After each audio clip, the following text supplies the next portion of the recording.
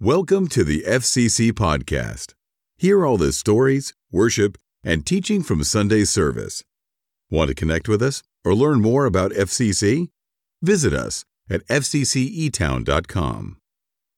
Well, welcome to Tuesday. Whenever you're watching, jump into the comment section. Let us know that you're with us. Maybe say hello to everybody. And as we rounded Thanksgiving and we are now heading towards Christmas, we enter into the Christmas season, and we're going to be getting to that next week. But for now, we're going to finish this week by looking at just a couple of Psalms through the rest of this week. And so, as I mentioned on Sunday, there are Psalms of new orientation that are words of thanksgiving, okay? These are words that the author who wrote the Psalm simply is expressing the feelings of being overwhelmed by the reality of God's grace and God's power and God's might, and recognizing that that same might and power is at work in their life, and just really writing a love note to God. And so here are the words to one of those kinds of Psalms. It's Psalm 30.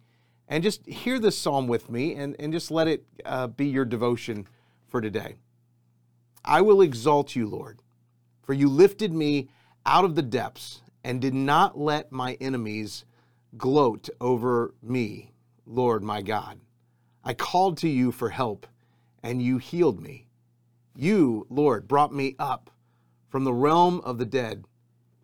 You spared me from going down to the pit. Sing the praise of the Lord. You, his faithful people, praise his holy name, for his anger lasts only a moment, but his favor lasts a lifetime. Weeping may stay for the night, but rejoicing comes in the morning. When I felt secure, I said, I will never be shaken, Lord. When you favored me, you made my royal mountain stand firm. But when you hid your face, I was dismayed. To you, Lord, I called. To the Lord, I cried for mercy. What is gained if I am silenced? If I go down to the pit, will the dust praise you? Will it proclaim your faithfulness? Hear, Lord, and be merciful to me. Lord, be my help. You turned my wailing into dancing. You removed my sackcloth and clothed me with joy, that my heart may sing your praises and not be silent. Lord, my God, I will praise you forever. Let's pray. Heavenly Father, I thank you. I do praise you for all that you are. And God, there are times when we all are kind of overwhelmed by the things that aren't going right in our life, and the hiccups that happen, and even those moments when we just don't know if we're ever going to be able to get up out of what feels like a pit. And yet you call us up, you pull us up. And we've experienced that time and time again. We have heard from others. We have read in your word those that you have done that for time and time again. God, would you help us to trust in you and find a moment to be thankful for those times you've done it in the past, even if we feel that we are in the dark right now, and know that your hand is reaching for us.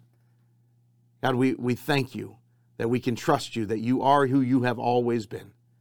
And it is in Jesus' name we pray. Amen. Well, hey, we want to let you know one more thing before we let you go. Don't forget that Breakfast with Mrs. Claus happens this Saturday, and there are still tickets available for that. There's different seatings for the breakfast. There's arts and crafts and face painting that's going on.